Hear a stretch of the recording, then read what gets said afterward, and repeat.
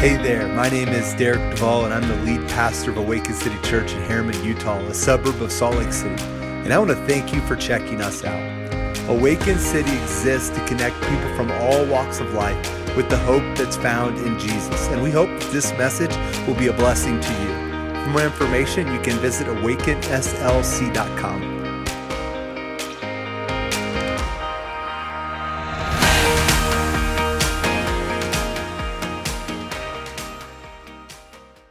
So I want to begin this morning by asking a question. Have you ever been invited to someone's house and you get there and they're serving something to you that you're really not quite sure what it is? Or maybe you know what it is, but you're not quite sure you think you're going to like it, right? Or maybe there's just always been that thing that you're fearful of trying. And so growing up your whole life, you never tried it. And then as an adult, you tried it and you loved it. Anyone out there besides me? Okay. Or maybe you tried something. It's not that you never tried it. You tried it as a kid and you're like, that stuff is disgusting. And then you later in life tried something. You're like, man, this stuff's really good. Why did I not like it as a kid? For me, that was barbecue sauce. I hated barbecue sauce as a kid. I thought it tasted terrible. Didn't understand why anyone would put that on their food. Still to this day, well, I love barbecue sauce now, except for barbecue chips. Okay, that's not barbecue sauce. They're terrible, all right? And if you like them, then I don't like, I'm just kidding. I like you. But that's not, I don't get it. Barbecue chips, someone needs to work on those. Those aren't like barbecue sauce at all. Anyways, why am I making a big deal about tasting things this morning? Because the passage that I want to spend the next few minutes looking at this morning is found in Psalm 34. And in Psalm 34, there's a verse that you've probably heard before. If you've been around Christian circles any part of your life, you surely probably have heard it. And that's Psalm 34:8. And Psalm 34:8 says, "Oh, taste and see that the Lord is good." Oh, taste and see that the Lord is good. Now, what's amazing about this psalm is what it's written out of. And let me say this real quick. If you text the lyrics to 97000, all these scriptures are on there if you don't have your Bibles or your phone with you. But anyways, what's amazing is what Psalm 34 is written out of. This is another psalm. Each week we've looked at a psalm this summer. Most of them have been written by David. This is the David from David and Goliath. So most of them have been written by David. And if you have your Bibles open, or if you have of the Bible app, you'll notice at the very top of Psalm 34 is almost like this footnote, okay? And it says this. It says, the Psalm of David, when he changed his behavior before Abimelech, so that he drove him out and he went away. Now that footnote is probably not going to ring a bell for you, but it is helpful for us to know, because if we look back at what it's being talked about in Psalm 34, in 1 Samuel chapter 21 in the Old Testament, we find David is in a deadly situation. He's gone to see the king of Gath, and when he gets there, the king nor his men are very happy to see him. And so all of a sudden David realized, hey, king, I'm here, and they don't want to see him, and so then he has to pretend like he is insane. And so he does this so that they'll let him go, and it works. And so he writes this psalm out of a time in which he's literally fearful for his life that he'll even make it. And he gets out, and it's out of this experience that we're told at the beginning of Psalm 34 that David is writing this psalm. And the reason I point that out is because it's easy for you and I to praise God in good times, when everything seems to be going our way, right? But it's much harder to rejoice in the Lord when we're in the midst of great trials. Yeah, here we find David praising God even when he was fearful for his life. And what's encouraging to me is that this is going on, yet David writes in Psalm 34:8, "Oh, taste and see that the Lord is good. Blessed is the man who takes refuge in him." These words can only truly come from his lips because David has tasted and seen that God is good. We just found out we found out this past week that a young lady who was in our ministry back in Tennessee They've been trying to have children. They don't have any yet. She just had her third miscarriage. She just found out this past week, and she posted it online. And what stuck out to me is at the very top of that post, the day that they're telling everyone, hey, please, they had been asking, please pray. We're pregnant. We're excited. We're hoping that this has gone a little longer. We're hoping things go well. The very day they found out that they had their third miscarriage, the very top of their post on Facebook, this is what it said. It says, I want to start off with saying, God is good. God is good. But why would they say that? Why would they say that? It's because they know the temptation for those on the outside looking in, and even in their own hearts, is to think or believe that God is not good in the moment. Or how could they say that He is good? How can they say that? Because they have tasted, they have seen that the Lord is good, and they've experienced His goodness. And they know He can be trusted, and He has not forsaken them. And so when questions arise, and we're in the situations that seem hopeless, when things don't go as expected, we can still say, God is good. Because maybe we don't get this moment, maybe we don't get what's going on in this moment, but we understand His character and that His ways are perfect. Let me flip the illustration I started off with at the very beginning. Have you ever tasted something that was so good that literally you have no shame in telling everyone else, man, you got to try this, right? It happens every Thanksgiving, every Christmas probably, or maybe you go to someone's house and you're like, hey man, you got to go, you got to have them invite you over for dinner because they can cook, right? Or, hey, I don't know if you've seen Grandma brought her that pie. She brought it, right? You got to grab a slice before it's all gone, right? There's no shame in telling people in that. You know someone's traveling through an area and you're like, hey, if you're gonna be going through that place, I'm telling you, you got to stop. There's this hole in the wall. You got to check it out. The food is fantastic there.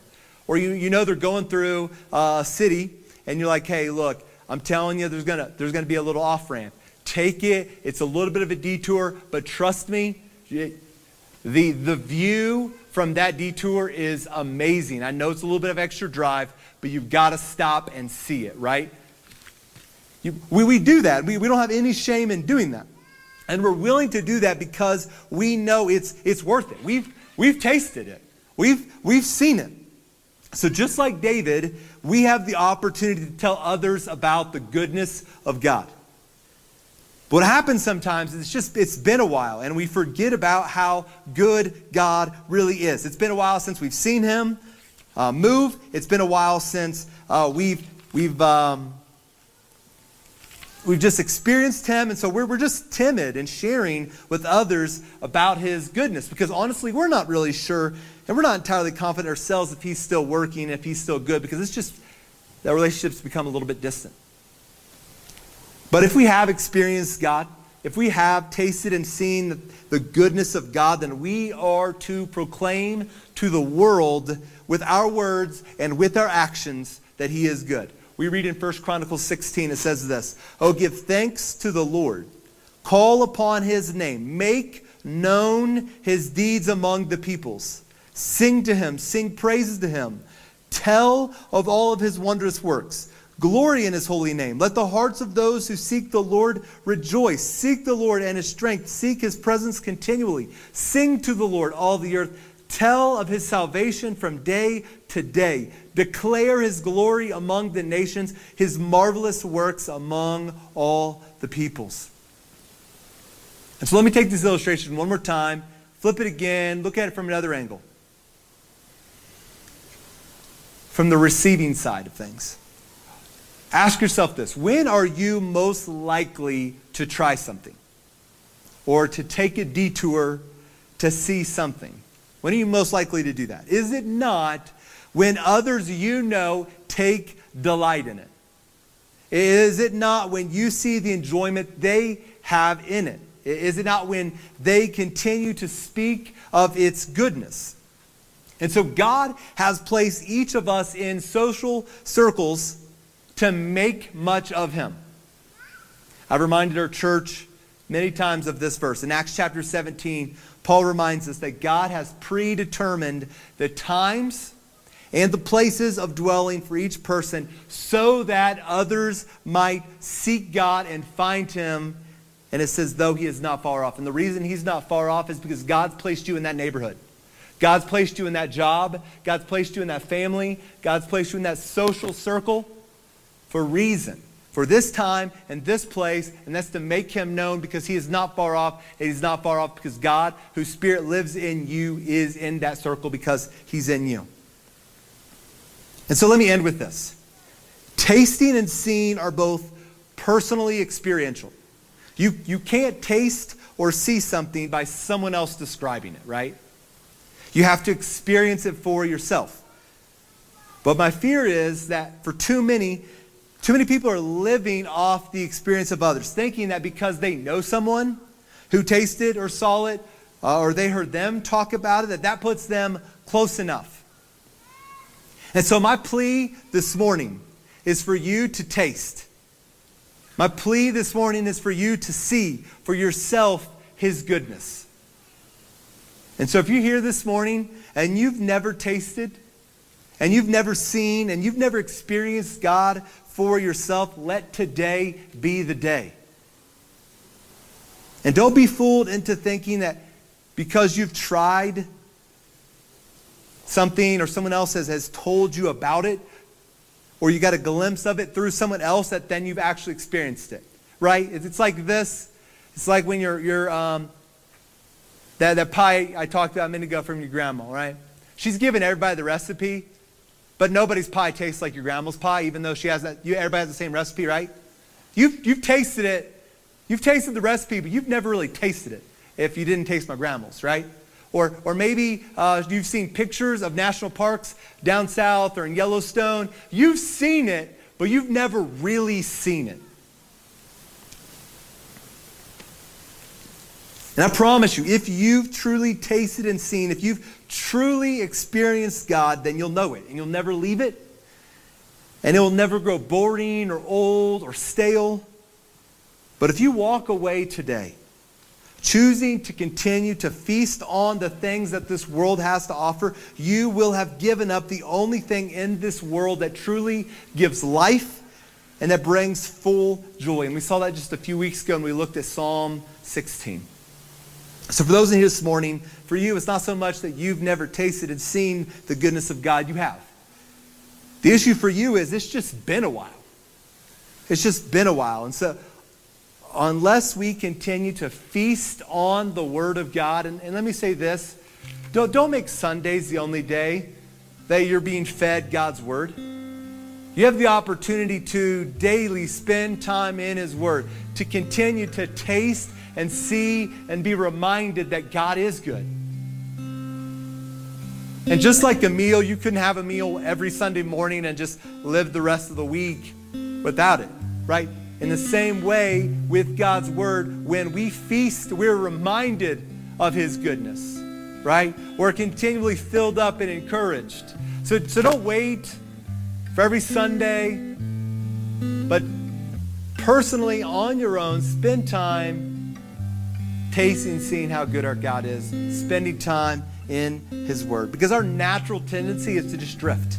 And we drift not toward God, but toward the things of the world. And so my encouragement to us is don't let yourself get in a place where you can drift away from God. Stay hungry. Stay humble. Keep serving. Keep loving. Keep sharing. And put yourself in a place where you have to keep your eyes fixed on Him. And so as we do each week, I want to end with just a short time where we can just reflect before we leave with the craziness of today.